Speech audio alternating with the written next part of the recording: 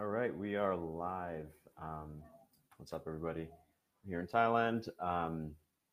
Yeah, we're just going to jump in. I put out a poll in the Masculine Underground group on what people want to talk about. I figured I'd pick two, and most of the things that were suggested or asked about were sexual in nature, except for the one that everyone voted the most for, which is life direction. And I was like, oh well, life direction kind of has nothing to do with the sex stuff, so maybe I'll just make this about the sexual questions and talk about life direction next time. But I just got off a call with someone, a coaching call with someone, and I'm realizing that there are some principles that tie them together. So I kind of I'm going to speak about them each. I'm going to try to keep this to under an hour, so I might leave some topics for next week. We'll see. If you are watching this live, of course, feel free to chime in, ask your questions. Happy to go on tangents, whatnot. Let me quickly think, do I have any announcements? No, I don't. Maybe I'll remember something as we go. Cool. So topic of life direction, a couple of people have asked me about this in the last couple of weeks, and it's something I've been pondering a lot because I don't know if you're Facebook friends with me, you may have saw I posted like a kind of silly video. Not so old. The concept was if I basically dug a fire pit in my backyard, was basically digging a hole for 2.5 hours. I Facebook Live the whole thing.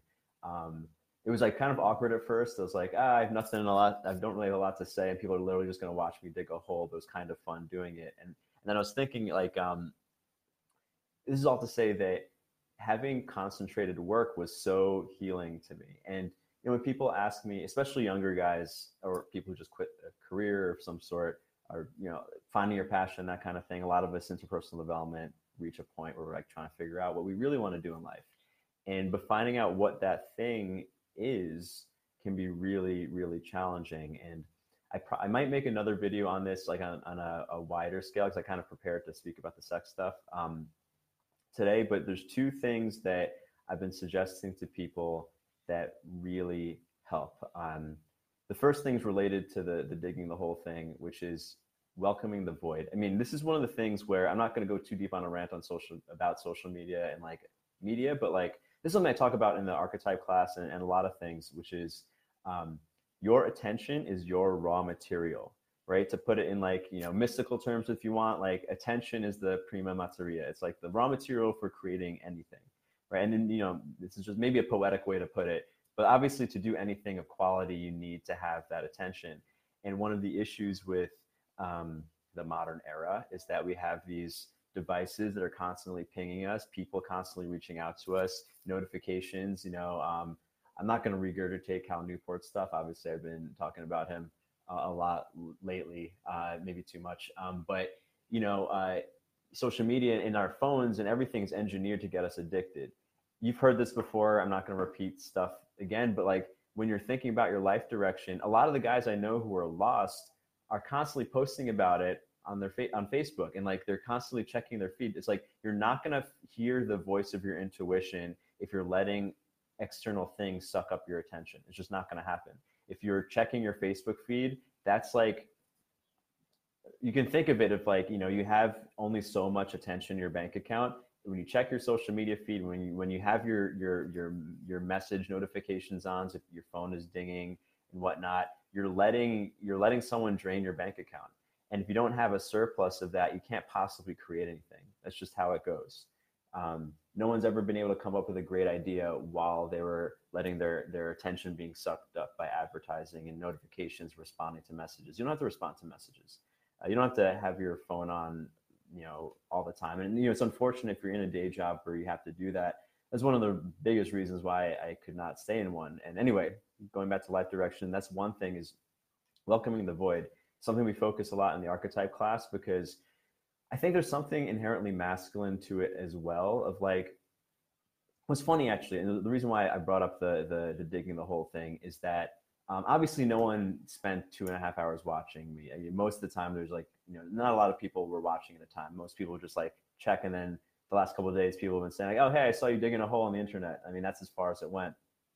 And then I had dinner with my buddy Jordan, who teaches for Arzam Murata, and he was saying like, I didn't watch a lot of the video. He didn't watch a lot of the video, obviously, but it was kind of inspiring. Like, kind of made him want to dig a hole too, or it kind of made him want to do something. Like, just that to act with your hands by yourself and do your work with full focus was in itself kind of inspiring, which like made me very happy that I did this silly thing on the internet. But I think it's so true. And like every time in my life where I found clarity and then got the next big idea for something, it came from being in a void. Like even like creating this very Facebook group where I'm and and the courses that have attached to it, which was kind of like, to be honest, was kind of like a resurgence of my career. It came from when I first came out to Asia. I was in Bali. I didn't really know what to do. I had some coaching clients, but everything was kind of medium, right? Everything was kind of mediocre. And I was like, I don't know what my next thing is. The only thing I know for sure, and this relates to the second point with life direction, the only thing I know for sure that feels good to my body is working out. I'm just going to work out. I'm just going to prioritize working out and see what happens. And I spent almost a month where my main focus, like my day was kind of scheduled around my gym schedule, which, wasn't particularly intense. I did get particularly fit, but having like just this simple, like work with my hands feeling put me so in my body that after a couple of weeks, I got this idea to make the arousal control course. And I got all these, I had this like creative surge that could only happen by welcoming this void where I was basically letting my mind rest and like my creative juices recharge, and those voices come, because I don't think there's any system to coming up with your life passion. I mean, it's you need to welcome the void anyway. And then the last little plug, I know I suck his dick too much, Cal Newport, but he talks about one of his books is Deep Work, and the one thing I'm going to say, he says it a lot, which is follow your passion is bad advice. Most people don't know what their passion is, which is the issue. Like if you have no direct, like if you're struggling with life direction, for the 12 or 15 people who voted for this topic, if you knew what your passion was, you wouldn't have this issue. What he suggests is that you focus on cultivating a skill, because when you get good at something, that in itself is fun. And that's great. And that's true. I mean, this is something, another thing we talk about in the archetype class is the winner effect. Something I think every man in particular needs to be aware of, like winning, like accomplishing a meaningful challenge, even if it's kind of arbitrary, is not only, it feels good, but it feels good because it has a very positive effect on your hormones. Like you actually start to produce more testosterone and you develop more androgen receptors, and you obviously create dopamine, where everyone's aware of that part. And it's just good for your brain. And people who consistently take on and accomplish challenges, they're actually, in a sense, becoming more manly or more masculine in an authentic and natural way, because they're actually developing more androgen receptors in their nervous system. But relating to that is like the second piece, in addition to welcoming the void, is practicing desire. I just had a call with a guy who's in a similar situation, not really sure what to do. He has like these vague desires, and like a lot of the only things he was clear about were kind of basic things, like things he wants to buy and things he wants to check out. And he's like, well, I know these are superficial, they don't matter. And like, I was like, no, they matter. It's like desire is a muscle. It's the more you practice it, the more, like, the clearer the signal becomes. So, like when I started in this, like when I was 23, I was so lost in my life. This is before if you caught the sex cult stuff, this is the time that I ended up joining the sex cult. But like some of the best advice I got from one of my coaches back then was like, to practice my moment-to-moment sensory desire, as simple as I want a glass of water right now. Now I want a sandwich. Now I want to look at those boobs. Now I want to down to like the most simplistic level, because the more you validate those little desires, the clearer your desire is. Like another way I frame this is like your instincts are like this animal inside of you. Like if you think about your brain, like your reptilian nervous system is so called because it's not that different than what's in a reptile's body. It's simple. It knows pleasure, it knows pain.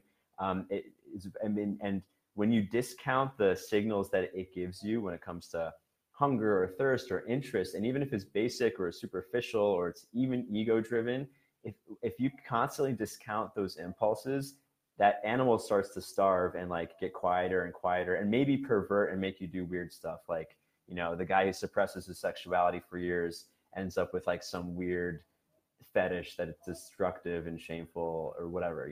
We've all heard stuff like this. Whereas if you validate those little desires, even as something as simple as like, I want to buy a new car, or I want to, it's not that you have to act on every single thing, or I want to motorboat her, or even something that's embarrassing to admit. If you at least validate it to yourself, it's like you're feeding that animal inside of you, and it becomes stronger, it becomes clearer. It starts to like, you take it out of the cage, it's no longer perverse. It can like stretch his legs and stuff.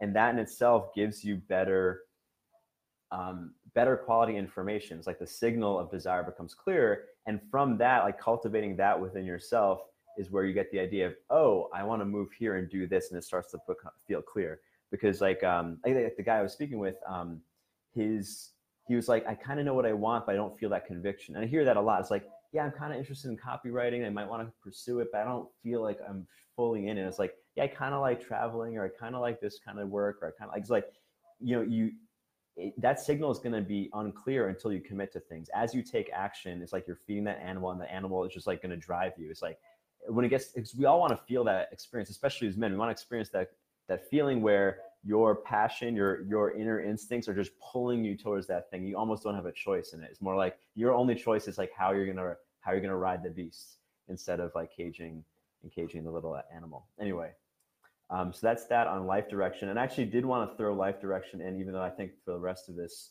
talk I'm going to be speaking about the sexual issues, is because they kind of do relate.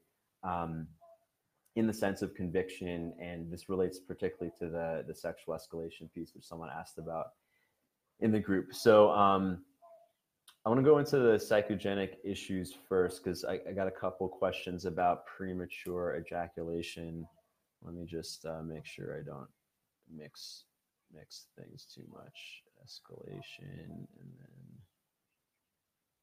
archetypes. Okay. All right, so I'm gonna switch gears, and then I'm gonna tie this back up in a second.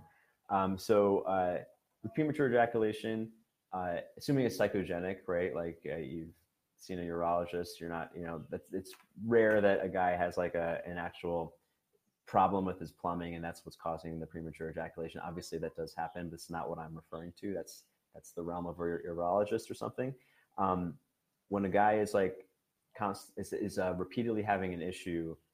And we know it's mental, there's some things that I'll share that are useful. So the main thing to understand is that if this is something that happens over and over again, if this is like a response, and I think a lot of guys, like, they're fine when it comes to oral or being touched, or like there's some point where things break down. Like for me, I say some people run hot, some people run cold. I was like running on the cold end. So like when I was having a psychogenic issue, it came in the form of not getting it up. Other guys maybe run too hot, and their arousal spikes too quickly. And like those two things are actually not different, that they're both, and a lot of guys actually find that they'll have both erection issues and premature ejaculation. It's like they can't get hard, then they come too fast. Like all of that shows that your sympathetic nervous system, your fight or flight, is active. And a lot of men have associations between intercourse and a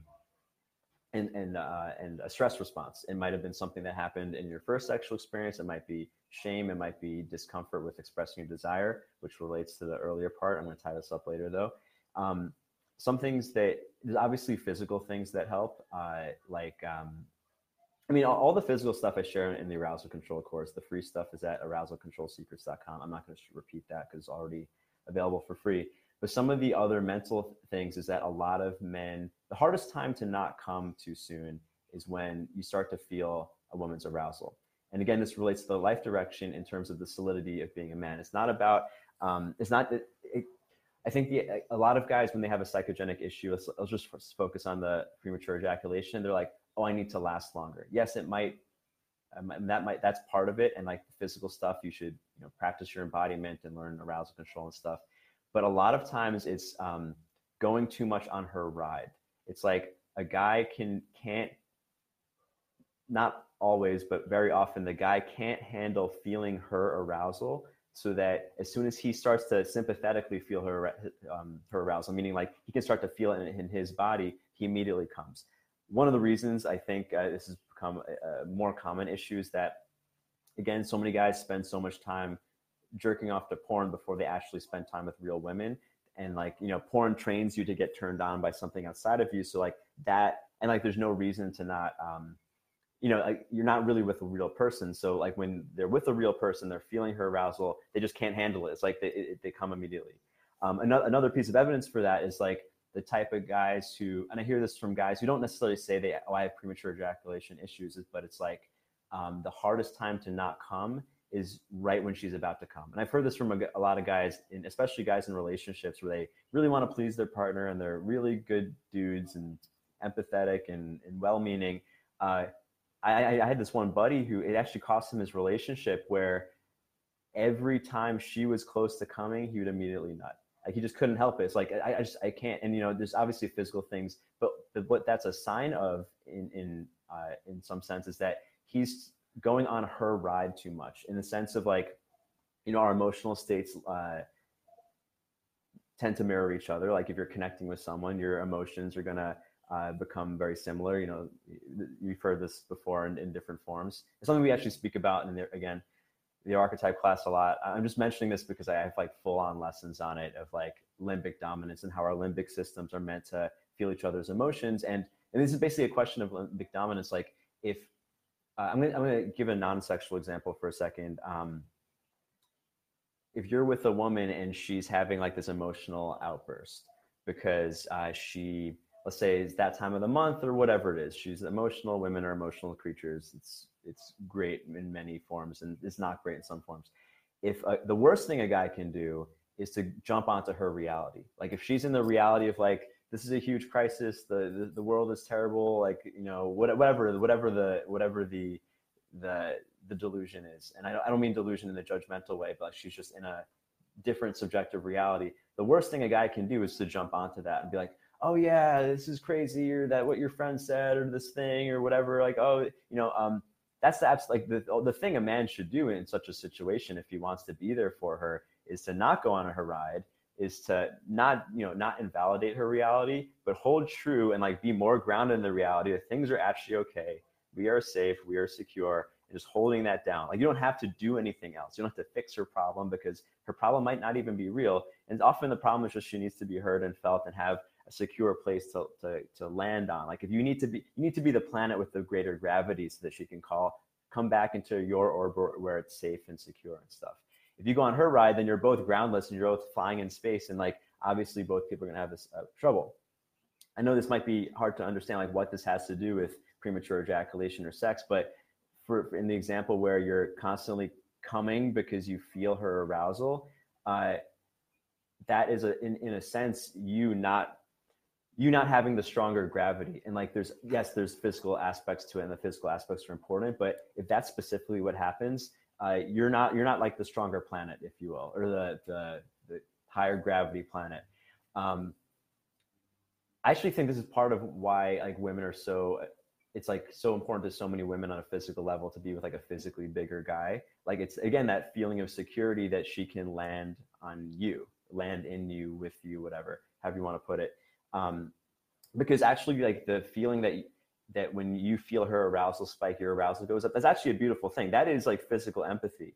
It's great. Like I know you should be able to feel in your body when she's about to come. That actually means that you are connected, and like you're synergizing, and like maybe you guys will come more likely at the same time. But just because of male female anatomy, making sure that she has her pleasure too, but also just like having the control to be like, I can be with her while her arousal is spiking, I can empathize with her, but it's not going to cause me to go over too. Other than the physical arousal control principles, the emotional side of that is having the stronger grasp on reality. And it does actually relate to the two things you mentioned about life direction, which is being able to welcome what is in front of you, the experience of a woman having whatever her experience is, and not trying to fix it or be worried about it, and just having that, just being willing to be there. And then also, being able to stand for what your reality is. I mean, in life, it's like we're talking about desires, but in the bedroom, it's like, okay, my reality is that I'm remaining stable and secure while I am the ground for her to have this experience.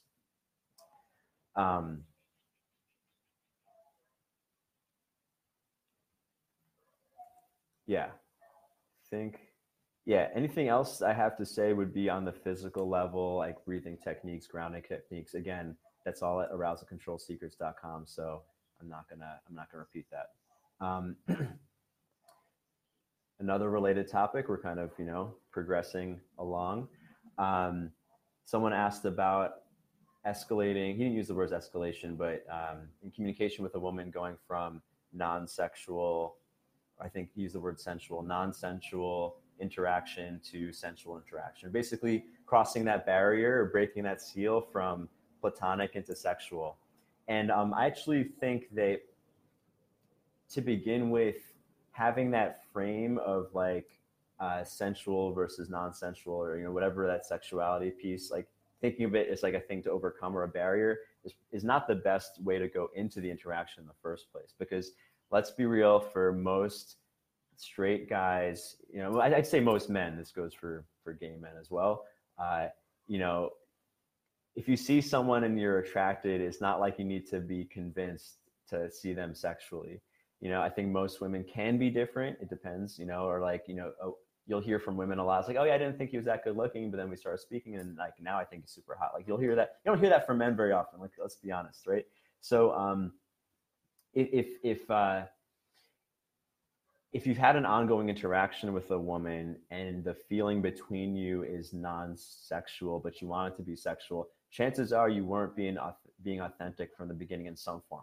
It doesn't mean that you're overtly sexual on first interactions with every woman, but there has to be a feeling of sexuality, because if you've gotten into the point that we commonly refer to as the friend zone, there was some inauthenticity around that. It could have been because you were afraid she was going to reject you if you were real. It could have been just shame around expressing sexuality. So to troubleshoot for your future, being able to authentically express your desire, because like the one technique from the pickup community, the one acronym, which I think is the most important thing, that the one thing that maybe is useful, and I still use the terminology, is the SOI, the statement of intent. If you're in an interaction with a woman and you are interested in her sexually, and you haven't, and it's like clear or it's becoming clear, if you can, because you can feel at that point where like, if we keep communicating platonically past this point, it's probably going to be friend zone territory. You have to make what's called the statement of intent, that was coined in the pickup community, which is you basically make it explicit. It could be something as I like you, or I'm into you, or it could be more subtle, like you say something that a platonic friend wouldn't say. I think you're beautiful, or whatever. Like whatever's true. Again, it's important to be genuine with this stuff. But if it's not clear, if it feels not sexual, if it feels platonic and that's not the direction you want to go, it doesn't hurt to be explicit, because at least you'll change gears. Will that expose you to rejection? Of course, the possibility of rejection. But like, again, going back to the life direction thing, there's a sexual analogy for life, or back, I said that backwards, but whatever. There is nothing worth having where there's no possibility of losing. Maybe that's not true on a spiritual level, but we're talking about material stuff. Like anything worth pursuing is going to expose you to risk. And like, if it's something that would feel good to have, or do, or be, or accomplish, then obviously not having it is going to have some negative feeling. I mean, I'm referring to winning and losing again, like the winner effect. There's also the loser effect, whereas if you fail something that was meaningful to you, it actually drops your testosterone levels. I mean, like I've shared this in an article a while ago, like the famous experiment, I think it was during a FIFA World Cup match. Like they tested the saliva, the testosterone via saliva between the two fans, and the fans. We're not even talking the players, the fans. And the fans of the losing team's testosterone actually dropped, which is why, maybe for non-sports fans, it seems silly to people, like why men specifically get so emotionally driven. Like there's all these instinctual roots of like winning and losing having effects. Anyway, yeah, I mean, exposing yourself to risk. I mean, I know this sounds maybe basic, of like being willing to be rejected, but if you've gotten to the point, if you want to, go into the realm of sexuality or sensuality, you have to be able to put yourself out there. I do want to be more specific though, with more actionable things, but those are the principles that matter. But again, the most important thing is being willing to be seen, because a lot of it is validating your own truth of desire. And if you've gotten to the point where it seems like there's a barrier between sensuality, you've probably missed something earlier. And it doesn't hurt to be explicit. Like, especially, at different times in human history, it might have been seen as a really negative to ask or speak. And, I think in the post Me Too era, it doesn't hurt to explicitly say something for like the first time thing. And it's not necessarily about asking. I think a lot of guys have this idea that it's like beta to ask.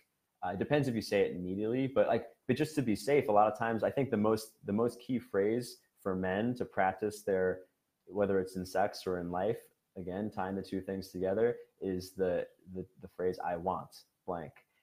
Something as simple as "I want to kiss you." It's something I've said. It's not asking, but it's declaring something before I put myself in a situation. It's something I'll say when I'm unsure of a situation. It doesn't hurt to practice putting your desire into words if you think that your physical escalation is something that might cause some big negative thing. Yeah. Take a sec because I want to make sure I didn't miss anything. I'm going back and forth between the sex and life stuff. If you have any questions, feel free to plug them in. It's funny. My last couple of lives have gone really long. I think last week went like two hours. So I wanted to make sure I didn't ramble too much, and I've kind of gone through everything I initially planned on quicker than.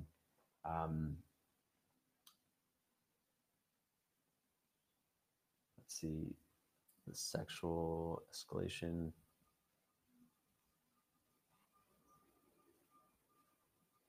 Yeah. Okay. I guess I'm going to go into the last question that we had by a couple of people. All right, this is something that actually has come up for me, which is that taboo archetypes and sexual relating. Something that's come up. Wait, where did my window go? Something that's come up for me, actually in my relationship, which is that I just got. Actually, I could see Om is I don't know if you're on right now. What's up, Om? See if I can wave hi to you. So like DS, domination, submission, is something that's been very beneficial to my sex life, but also just developing myself. And something I've noticed, and I've seen this, a lot of guys have shared something like this, where it's very easy to access your dark dominant archetype with a woman that you're seeing casually, like, someone who's you're just a play partner or just whatever.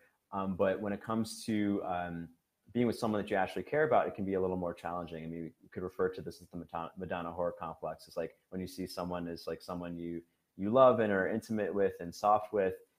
I've experienced this myself. Like, it's kind of hard to access like the part of me that can tie her up and dominate her and stuff. And it sucks because like I don't want to bring things to my less important relationships that I can't bring to my more important relationship. But it's been a challenge because like it's kind of a different role. And I think, I'm speaking for myself, but I think it's true for a lot of men that, that there's something sexually in that dynamic of like, I'm just going to say it the way it is, which is like defiling someone or like, completely controlling someone. Like, we call it dom space sometimes. And it's something that I'll get really charged up about, like, even like the feeling of violation. Obviously consent is expressed beforehand or somehow in another way known, but like, going to those places can be really a turn on. But it's kind of hard when you're with someone that you also hold hands with and have like those soft moments. And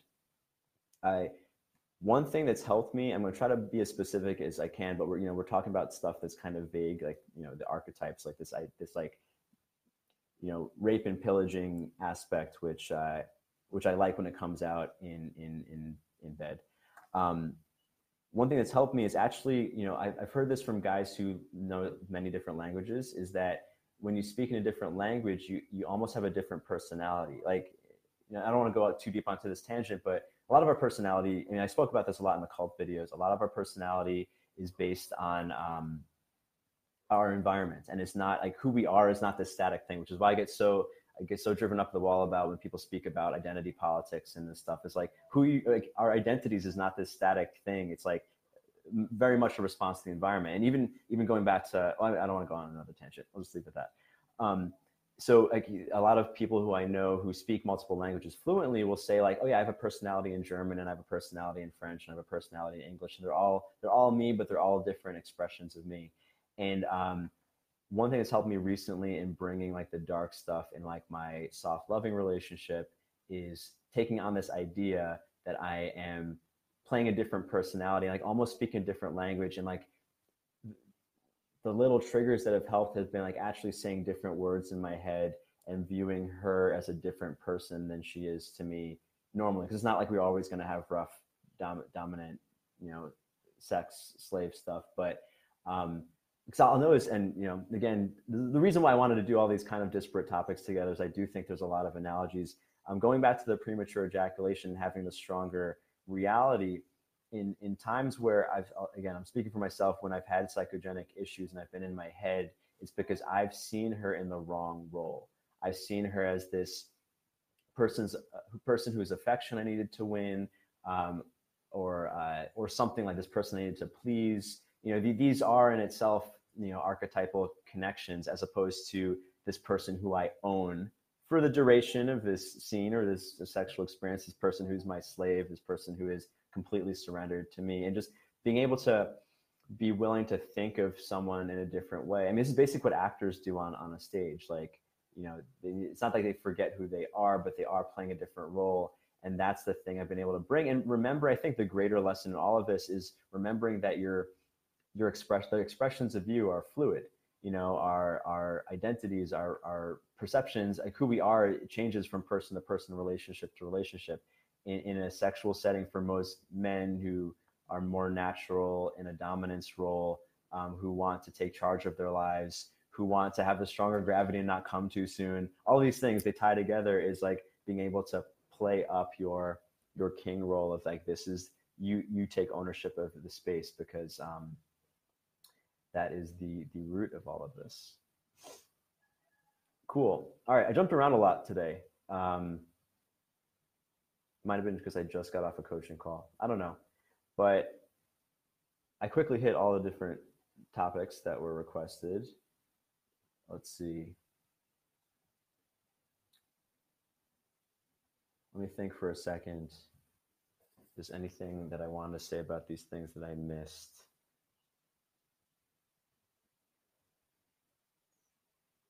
All right, I think that's it. Yeah, same time next week. I'm just going to give you guys a minute if you have any questions, but otherwise I'll be on the same time next week.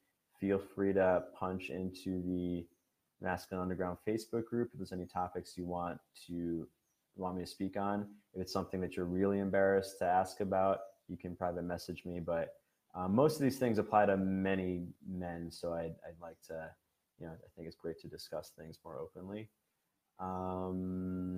Any announcements? I feel like I should have announcements. I've been doing this thing. I do want to speak about this last thing, just about my life. I've been doing this thing where so far it's like 5 days in a row I've been waking up at 5 a.m. Right now it's 9:30 a.m. for me. It's been really awesome because it's forced me to say no to certain activities, especially social things that I'm not that into. Although it has been, I am a little, I feel, yeah, anyway, I'm just going to leave it at that. It's been very beneficial to me. And I kind of recommend it. Actually, I was trying to think, one of the hard parts about waking up, other than, just saying, accepting your alarm clock, is, it does cut you off. Most people don't wake up at 5 a.m. Most people don't go to bed at 10 p.m. Syncing up with the rest of the world is challenging. I'm grateful that my girlfriend's supportive of me getting up way earlier and going to sleep way before her. But I was actually thinking it would be great if there was a group of people doing it so you didn't feel alone. I don't know. Random ideas, but I invite other people to wake up. We're all into different time zones, so that might not make sense. Anyway. All right, cool. See you next week.